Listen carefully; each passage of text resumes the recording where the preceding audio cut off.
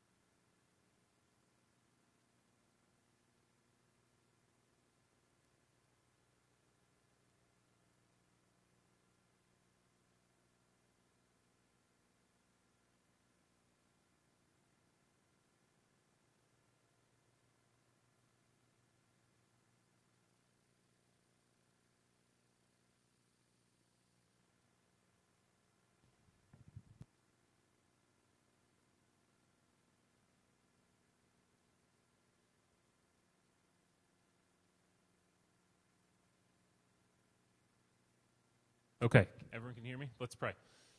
Father, we ask that you would come and illuminate us by your Spirit and cause us to see the glory of Jesus today as we open up this scripture. Amen. Okay, so let's get into this text and see what it was that Jesus was actually revealing about himself on the mountain.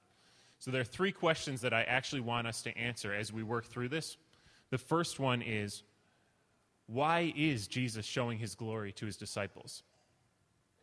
The second is, what is it about the glory of Jesus that we need to recognize? Like when we talk about his glory, what are we actually talking about? And third, what does that glory compel us to do? So let's go with the first question. Why is Jesus showing his glory in this transfiguration account? If you're like me at all and you've read the story before, it isn't really the easiest story to understand at face value. Jesus takes 3 disciples up a mountain. Then while they're on the summit, he actually changes in appearance. Mark says that he becomes radiantly, intensely white. Then Moses and Elijah, 2 Old Testament figures that have been dead and gone for hundreds of years, appear on the mountain. Then the voice of God comes down from heaven, and then everything fades to gray, and we head back down. And Jesus doesn't really explain what was going on. He just says, as we've heard before, not to tell anyone until after he rises again. So what is actually going on here? The first thing that I want to say is we can't read this story in isolation from the rest of the gospel. Look at that first phrase in verse 2. It says, after 6 days. Why is Mark making a specific notation in time when most of the time in Mark he usually just says immediately? He doesn't typically note the strict number of days. He's being specific this time because he's intentionally connecting this event with the words of Jesus in the previous passage. So let's go backwards real quickly because what's really happening here is the culmination of a whole week's worth of events.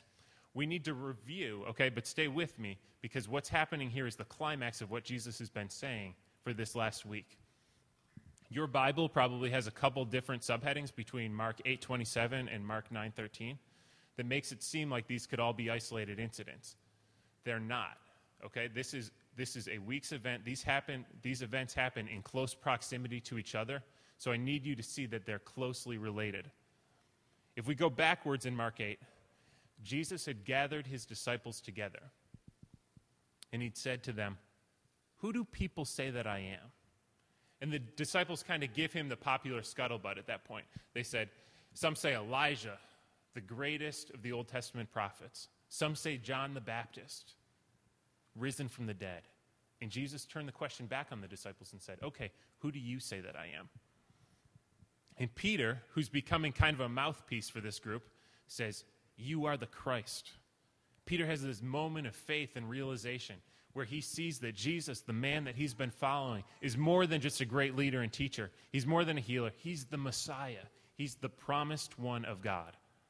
But we realize really quickly that Peter's understanding of Jesus as Messiah is going to need some adjustment.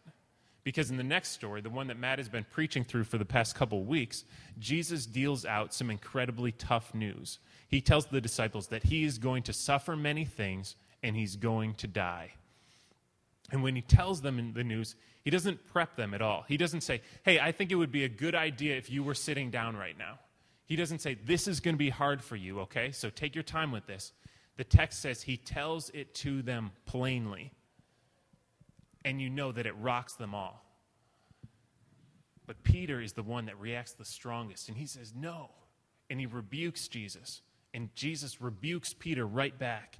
And he says, not only is his life going to involve suffering and pain and shame and death, but that suffering and shame is going to actually be the path of everyone that follows him.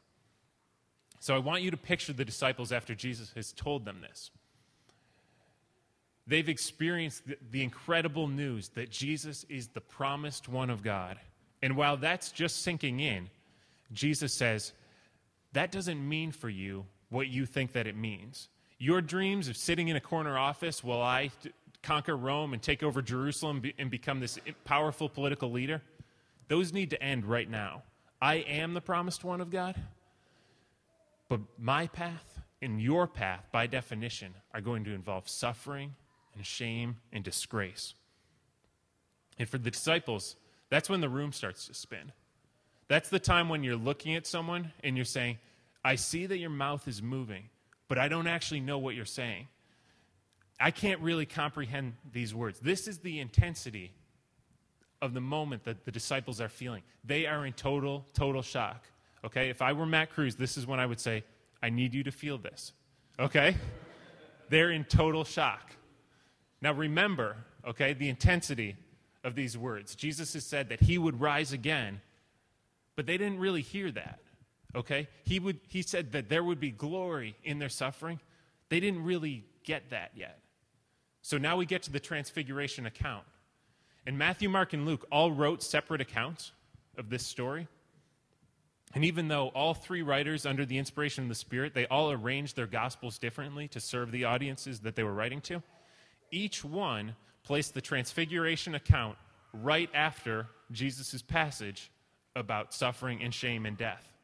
Each author noted the passage of time between the two events. Why are they doing this? Because these are very connected events. So after 6 days, Jesus says, okay, we are taking a hike.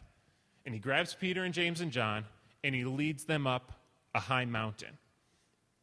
And in the scripture, the mountain is always a place of revelation. The mountain of Sinai is where the law was given to Moses. The mountain of Carmel is where the power of God was displayed for Elijah. The Sermon on the Mount is where Jesus taught his followers. And now Jesus is saying, I told you something plainly, but you didn't hear it. I guess you're visual learners. And he takes them up the mountain. So I imagine the disciples might have been saying, why are we doing this? Every once in a while, our pastor team will get together and go up to Toanipi. There's a retreat center up in New Hampshire called Toanipi. And when we go up there, Kevin Luce will always want to get up early in the morning and climb up Mount Monadnock. And sometimes we just say no. But sometimes he gets his way, and we get up early in the morning, and Kevin just scampers up the mountain, and the rest of us are just kind of dragging ourselves up there, kind of grumbling the whole way. Why are we doing this? What is the point of this? And I kind of imagine that's what the disciples were thinking. What are we doing? Why do we have to go up this mountain? But when they get to the top, the disciples see something that they've never seen before. They see Jesus, and he is transfigured before them. The text says that his clothes became radiant, intensely white, as no one on earth could bleach them. Jesus, the man, the one with the suspicious birth, the one who worked with his hands, the one who lived among them, is changed right in front of their eyes. They see his glory revealed to them. They see this man as wholly other, as fully God. And the disciples need to see this because it's going to change them. When Jesus told them that they were going to be called to suffer and die, it terrified them. It ruined all their plans because they thought Jesus was going to serve their ends. On the Mount of Transfiguration, they see a glimpse of Jesus in his utterly holy and supreme splendor, and it changes them. In his wisdom and in his kindness, Jesus sees the disciples, and he recognizes that they don't really get his true nature. So he shows them this vision so awe-inspiring that it shakes them all the way to the core. How do we know that it changes them? Because decades later, we have the testimony of Peter himself. He's writing to the churches, probably in Asia somewhere, in 2 Peter. And Peter is an old man at this point. And he's writing to them, and he says, we didn't follow cleverly devised myths when we made known to you the power and coming of our Lord Jesus Christ.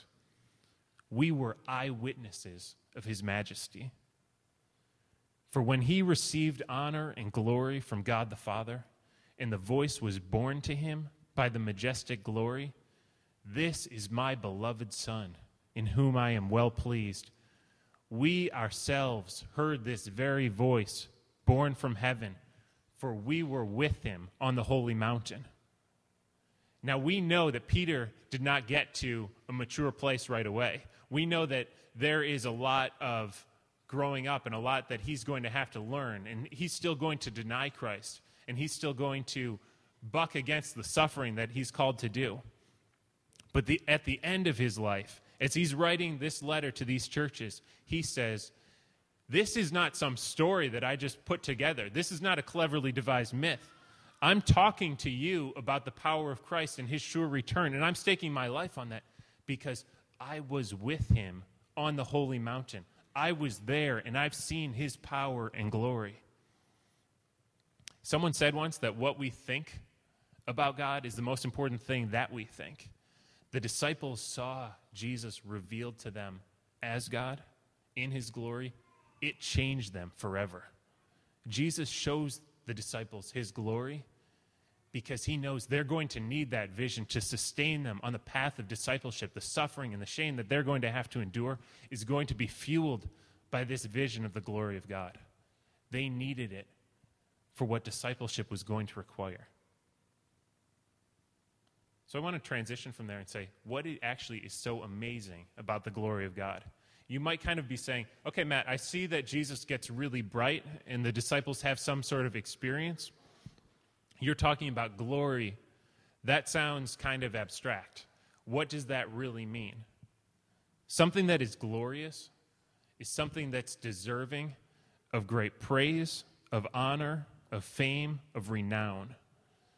What happens on the mountain shows us the weight and the intensity of Jesus' glory. The text tells us that in his transfiguration, Jesus becomes radiantly and intensely white. He took on an unearthly light. His clothes were white in a way that no one on earth could bleach them. Why is he blazing white? Because he's totally pure. Because he's the spotless Lamb of God, the sinless one, who alone is capable of absorbing the sin of the world. The text says that Moses and Elijah are on the mountain with Jesus. Why are these two on the mountain? Moses and Elijah represent the law and the prophets of the older covenant. Moses brought the law to the people of God, while Elijah was a prophet who continually called the people back to the law of God. Both prophets pointed forward to Jesus. The law illustrated the utter perfection and holiness of God. It required an utterly perfect man to fulfill it. And Scripture actually tells us that Moses had an experience with the glory of God. In Exodus 34, when the glory of God passed by Moses, the story says that his face shone for 40 days. Moses reflected the glory of God, but in Jesus, we see the glory of God dwells within him. Jesus doesn't simply reflect God's glory.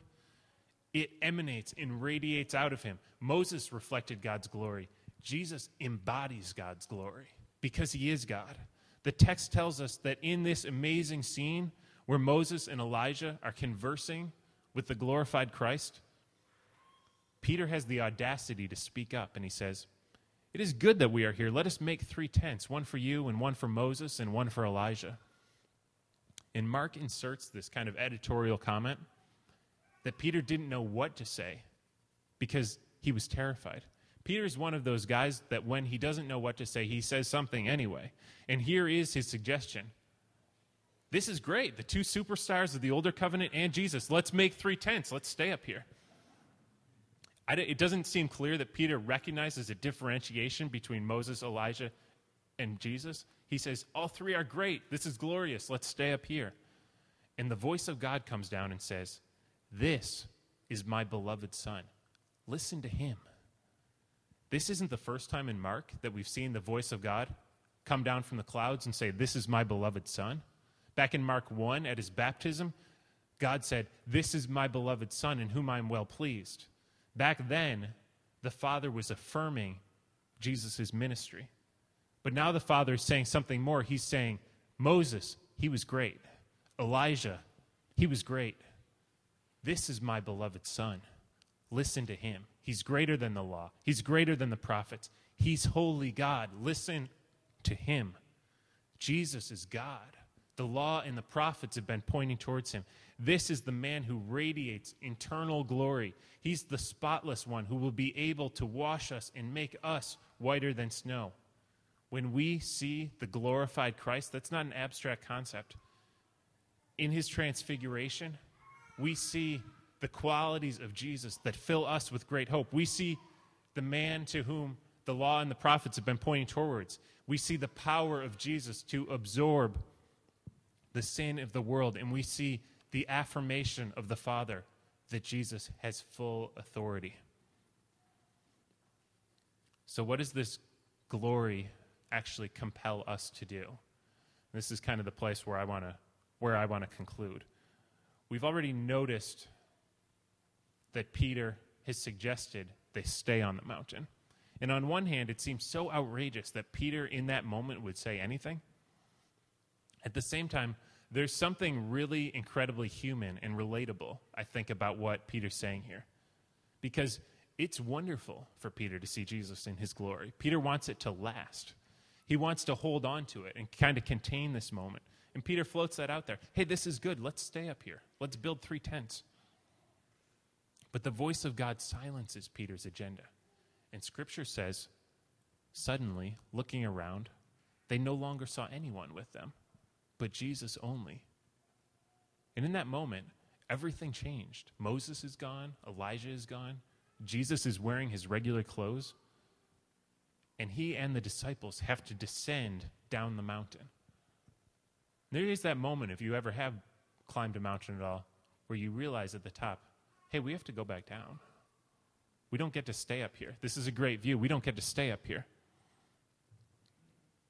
So they go down, and they were coming down the mountain, and it says Jesus charged them to tell no one what they had seen until the Son of Man had risen from the dead. And after the resurrection, the disciples would be charged with this mission of making disciples, telling everyone about the resurrection of Jesus Christ from the dead, telling them that he was the fulfillment of the law and the prophets, and the forgiveness of sins that's found in his name. Peter would say, I saw him on the holy mountain. But this is kind of where we find ourselves, back with the disciples. This is where I think the church often is. We find ourselves a little tired, a little confused, a little wishing that we could just stay in that comfortable place. It's very human to want the comfort in the status quo. But the glory of God and his perfection, it compels us on mission. It motivates us to testify of the grace that is found in Jesus Christ.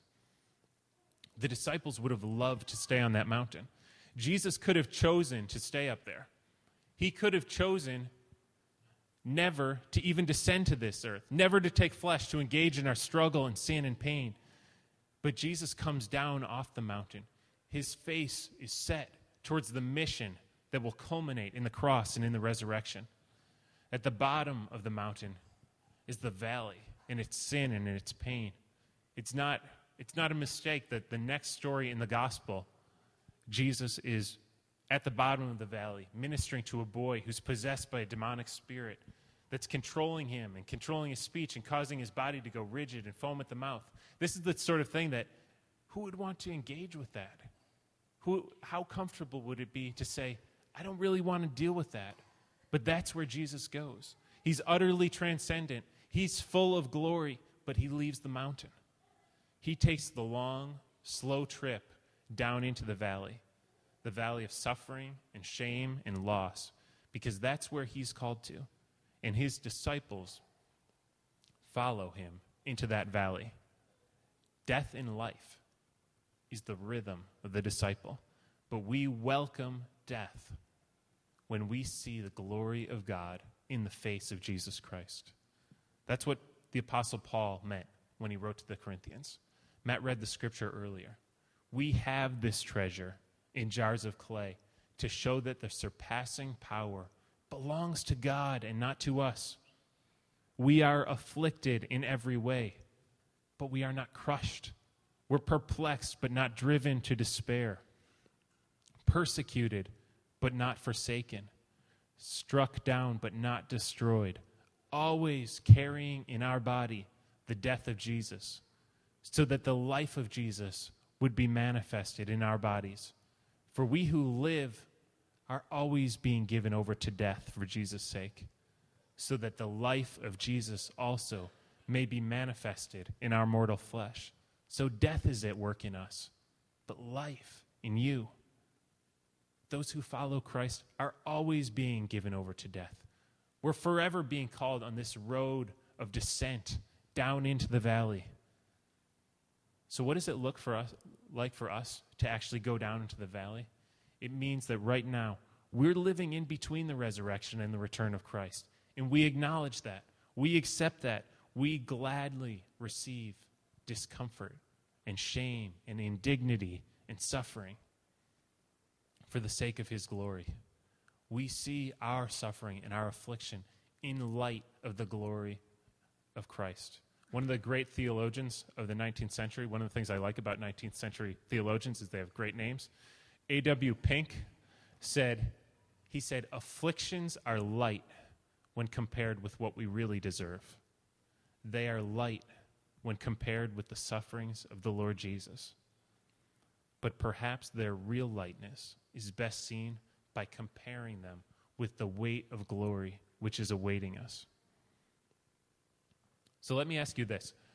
Does the way that you work, or the way that you pray, or the way that you live out your life among your family, your friends, your neighbors, does it show off the glory of Christ? Because if we've seen Christ as glorious, it compels us to that engagement and that love for family and neighbor. Does it say that Jesus is supremely valuable? Just at a gut level, at our deepest level, do you think that life is a story about you?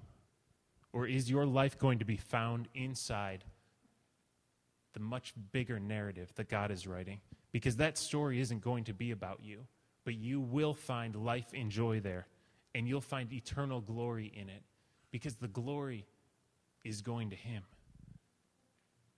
In those areas that I talked about, whether it's work or whether it's home or family or friends, there it is inevitable that we will be called to die there.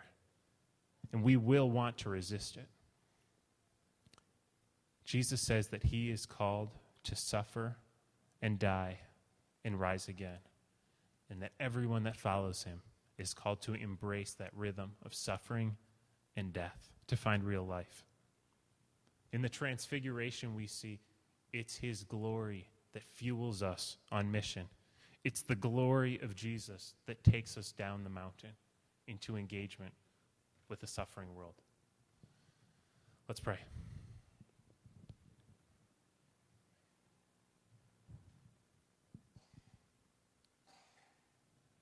Lord Jesus, we thank you that you have caused us to behold you and to see the glory of God when you took form and when you walked among us. Thank you that you are the spotless one with the power to take away the sins of the world. We pray that your glory would be revealed and shed in our hearts in just even deeper and more profound ways, and that it would compel us, as it does the disciples, into mission, into engagement with the world around us. We pray for it, we ask it, and we thank you. In Jesus' name, amen.